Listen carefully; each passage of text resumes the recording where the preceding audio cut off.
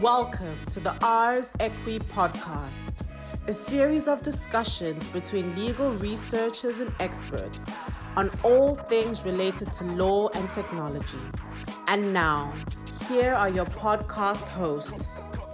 Hi, I'm Paul. Hi, I'm Tima, and welcome to another episode of the Ars Equi podcast. As you know, we are currently in our series about internet pornography and the law. And yeah, we're really excited that you decided to join us for another episode. Yes, so this episode will be on a new platform that is called OnlyFans, which has made the rounds since a coronavirus broke out and people started really using it. So what is essentially a good summary that I read while researching this was just Instagram, just more naked, which I think is a good summary because it allows everyday people, non-professionals, to share their pornographic content online to their what they call fans, which then pay a monthly subscription to access this content. Right. So essentially, OnlyFans was founded in 2016, and back then it wasn't really a thing. I mean, it was a thing, but it was mostly for sex workers and people who were in the professional porn industry, right? And then coronavirus hits, and a lot of people were out of jobs, people were at home. So in April, OnlyFans reported a 75% increase in the number of models sign up, so content creators signing up onto the platform. And a lot of these people were everyday people who, a lot of them lost their jobs and thought this was going to be a way for them to make more money, or just people getting involved in the platform and knowing about it. So it really blew up and it became this whole thing. Beyonce mentioned it in a song and we were all involved. So now we all know about OnlyFans. Yeah, even their company value skyrocketed. It's almost $1 billion now. Really? Look at that. Look at what a little virus can do. So we thought it would be really interesting to discuss this new sex platform, this new pornographic platform, and look into the legal implications of this. So when I was researching, I saw an article by the New York Times, which was entitled, "How OnlyFans Has Changed Sex Work Forever. OnlyFans has put X-rated entertainment in the hands of the entertainer." So essentially that's what it is, right? Now everyday people are able to post their pornographic content, get money from directly from their fans through that content. We've essentially taken out the need for the middleman, the production company, all of those things are gone. And now it's just basically, well, you would think they're gone, but we'll kind of show you later on how OnlyFans is now the middleman. But yeah, so essentially it's just you post your content, you get your money, and the porn industry is shifting according to the New York Times. So what we want to look now is the legal issues that come from this. And there are a lot. What we want to talk about first is what you kind of hinted at, the middleman OnlyFans. So how OnlyFans has become the middleman.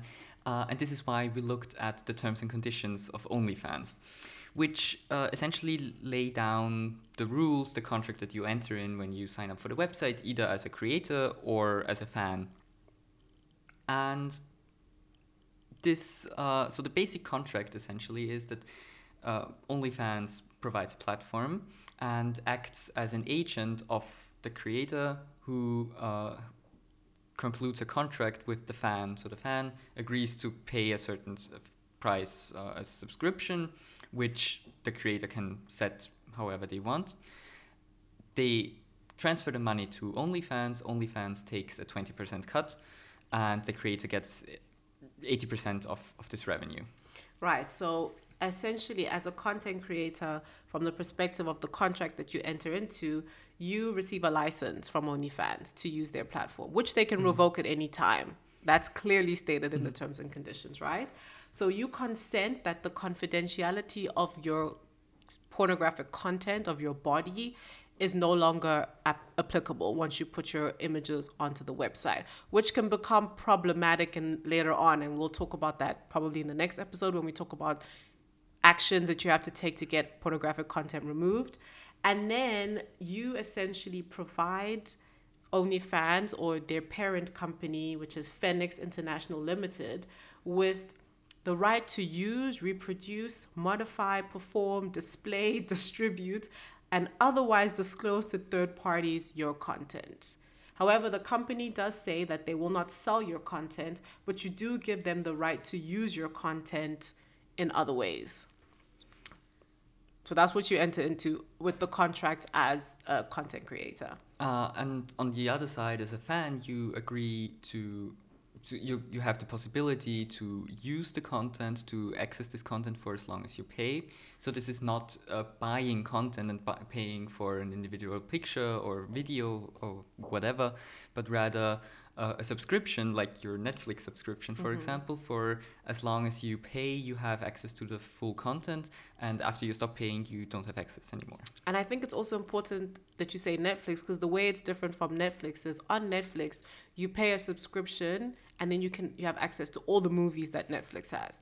OnlyFans is different in the sense that you pay a subscription to the content creator whose content you want to view, from my understanding, right? Mm-hmm. So you pay, say I want to view Creator X's content and Creator Y's content. I pay a subscription to Creator X, maybe, I don't know, 10 euros a month, and to Creator Y, maybe 5 euros a month. Mm-hmm. So paying the subscription doesn't mean I get to see everything that OnlyFans has to offer. I only get to see who I pay for. That's true, and even OnlyFans emphasizes in their terms and conditions that they are not part of this contract. So you are concluding a contract with the creator, so that between fan and creator, and not with OnlyFans. Right. They are just acting as the agent of the creator. They are taking the money and transferring it to the creator, but they are not obligated to provide any content. Exactly. So if the creators tomorrow decide I'm no longer posting content, you cannot then go and sue OnlyFans for your right to that content because they're not, they're not involved. Or if the creator decides this month not to post anything, the only rights that you have as a user is to end your subscription with that creator and move on to another creator. But you can't kind of sue OnlyFans for your right to view someone's content.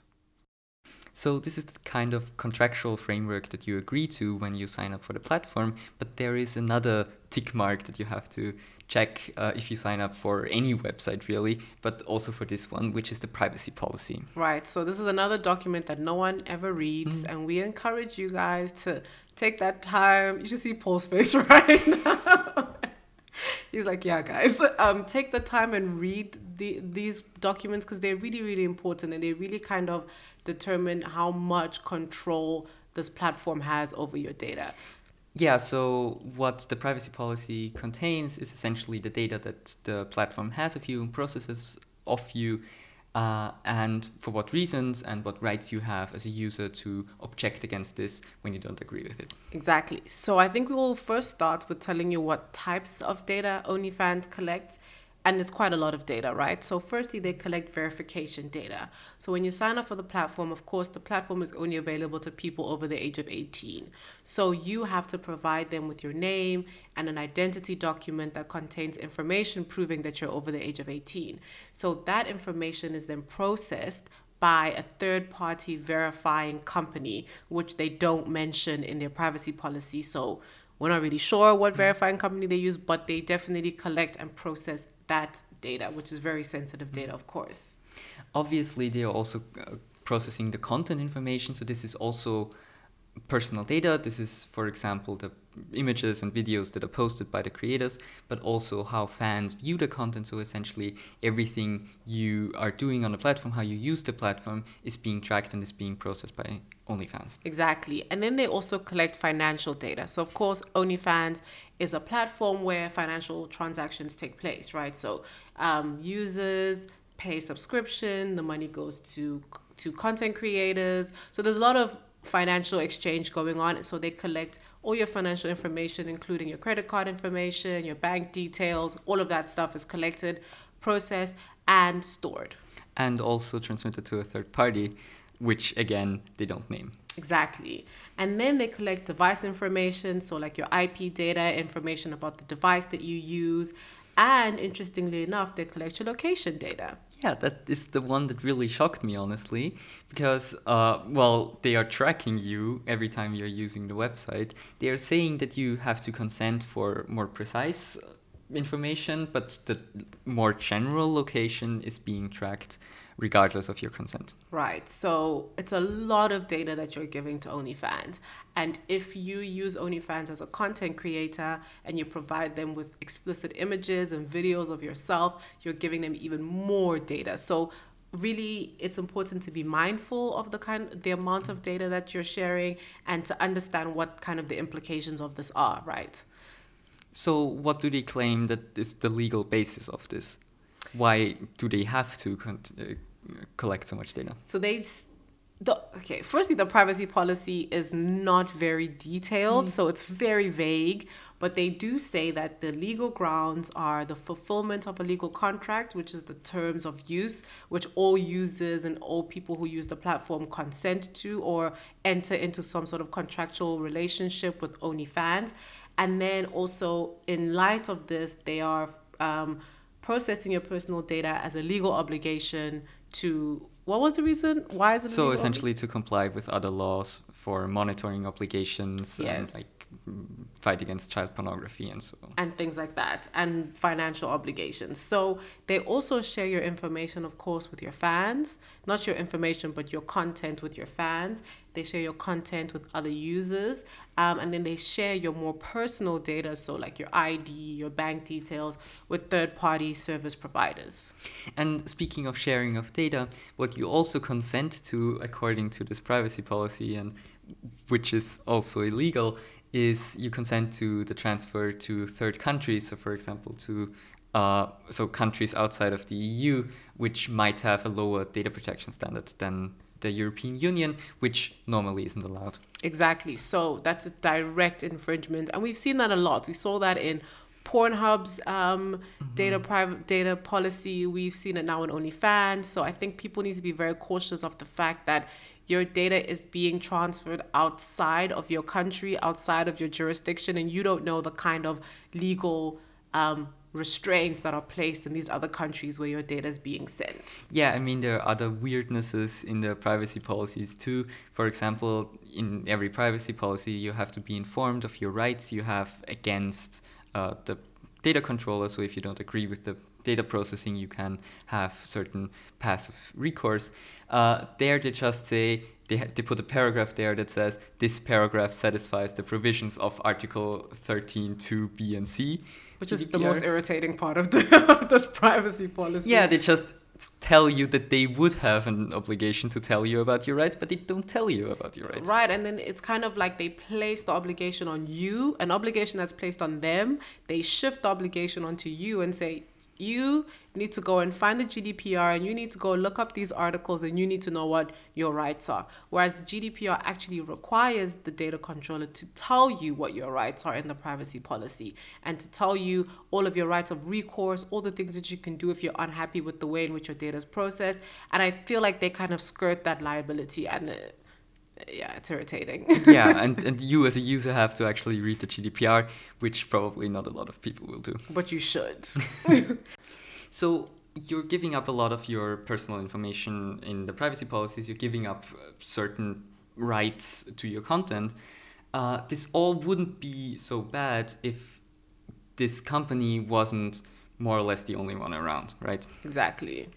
So what we see with OnlyFans is something that we also have seen and still see with similar companies, for example, YouTube but also Uber, that people who are working with these companies, for these companies, don't really have a choice of going to a competitor, are making a living on this platform, but on the other hand, don't have the rights and protections that come, for example, with labor law. Exactly. So we've seen in many jurisdictions, courts have been deciding that Uber drivers are in fact employees of Uber and not independent contractors. And based on that, Uber owes them a certain level of obligation, Uber owes them a certain level of certainty about the platform and certain level of labor law rights, right? So same thing is exactly what Paul is saying. The same thing could be said about OnlyFans, because a lot of creators, this is their means of income. They are dependent on OnlyFans, especially in the context of a pandemic,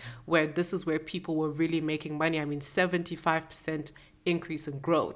However, the company itself is growing and becoming this billion-dollar company, but they're not essentially giving anything back to to their creator who makes the platform what it is, and they're also taking 20% of what you make, and they have a right to revoke your account at any time. Yeah, so there have been reports recently especially on Twitter, but on social media in general, that OnlyFans is revoking the access to your account and also withholding pay. So the couple of $1,000s in some cases that were in your OnlyFans accounts is essentially lost because they've just taken it without any recourse. At least OnlyFans say that you don't have any recourse against that. Right. So it's a difficult position to be in whether you agree with posting pornographic content online or not, I think you have to still empathize with people who are in a position where this is their means of livelihood, but then you have a massive monopoly and a massive company that doesn't really respect that so much. Yeah, and normally when you're self-employed, for example, you can choose your provider, how you want to market your content, how you want to upload it, how you want to interact with your fans. On the other hand, if you're employed by someone, you have the protections, for example, against withholding pay or undue termination or liability towards your employer or third parties. Both of these protections don't apply because on the one hand, you're dependent on the platform. On the other hand, you're not protected. Yeah, it's a difficult situation, and it gets even more kind of questionable when you think about the fact that the majority of people posting on this platform are posting extremely sensitive content, extremely potentially harmful content, content that should be protected, content that's really private and intimate. And it's difficult when you're putting that kind of content out there, but you know that at any point that the means to do that could be taken away from you, and you don't really have much protection of your data even as you're doing that. Plus, as you said, that this content is something that should be protected well, but we've seen recently that this isn't the case, so there have been data breaches, right? Right, so OnlyFans has had a lot of issues with data security, and I found it really interesting that in their privacy policy, there isn't any mention of data security anywhere. But so in March of this year, OnlyFans faced what they call a data leak. In March of this year, there was a massive data leak with about 4 terabytes of pornographic content was leaked, and people's names were attached to the pornographic content. And this was posted, I guess, and shared on Twitter. And yeah, it was a massive problem for a lot of content creators. And OnlyFans responded saying that this was a data leak and not a data breach. So they said that their software was not breached, but rather it was individuals who were kind of, I guess, disseminating individuals' content. Which is the definition of a data breach. Yeah, I'm sorry, I don't know how else we can explain it, but that's a data breach. So it's a difficult time, and there were a lot of content creators on OnlyFans speaking out about it. There's also an Australian case about a 21-year-old woman whose information was leaked from OnlyFans, and her situation was quite intense because it wasn't just her real name that was leaked. Her age was leaked, her phone number, all the location data around her was also leaked, and pornographic images of her were leaked in a fake prostitution advert. Yeah, so you really see why this is an issue and why data protection is important and data security is important. Now, another point, going back to this gig economy and monopoly question, is that I forgot the thing. The point, actually. Did you forget your point? Yeah, I totally did. Okay. So I'm going to talk more about data security then while Paul thinks about his points. I think it was interesting for me to see that OnlyFans is prohibiting people from taking screenshots or like screen recordings of content, right? So they say that they are taking a stand against content piracy, and they basically say in a statement that content piracy is very serious to them, and they have a designated team that issues formal takedown notices against reported copyright violations. So apparently, if you have an iOS or an Android device and you try to take a screenshot or something, the screen goes black, and then OnlyFans is notified that you attempted to steal content. So I think that's a good thing that they're doing that, but they definitely still have a ways to go with data protection and data security. You can't really say that they are locking down their platform, and this screenshot prohibition is one kind of this, because, for example, they're forcing their content creators to or they are prohibiting their content creators to promote their other platforms, for example, their social media platforms on OnlyFans. Plus, they are only allowing you to link to your personal OnlyFans page under certain circumstances, and only when they agree to it with certain features on the website. Without their agreement, you can only link to the homepage of OnlyFans, but not to your personal page. So they're really trying to take control of their creators. Yeah, which also goes back to exactly what we were talking about how much control this platform actually is having over people who are relying on them to make money. So it's really difficult, and I think people need to be quite wary of what they're getting involved in and the type of control that you're giving a platform when you enter into this kind of contract. I know it doesn't feel like a contract because all you do is download an app, put in your email address, click a button, and then you're in. But you essentially entering into a contract with a platform that's going to have access to massive amounts of your data, a lot of it very sensitive. And I think you need to make that decision very consciously when you do so. I think that was a nice conclusion. So be wary of online platforms in general, but this one in particular. Thank you for listening to this episode of the Ars Equi podcast. Bye. Bye. Thank you. Thank you for listening to this episode of the Ars Equi podcast. Check out our other podcast, Ars Boni, brought to you by the Department of Innovation and Digitalization in Law. Please be sure to like, share, subscribe, and leave your comments down below. Thank you again, and join us next time on the Ars Equi podcast.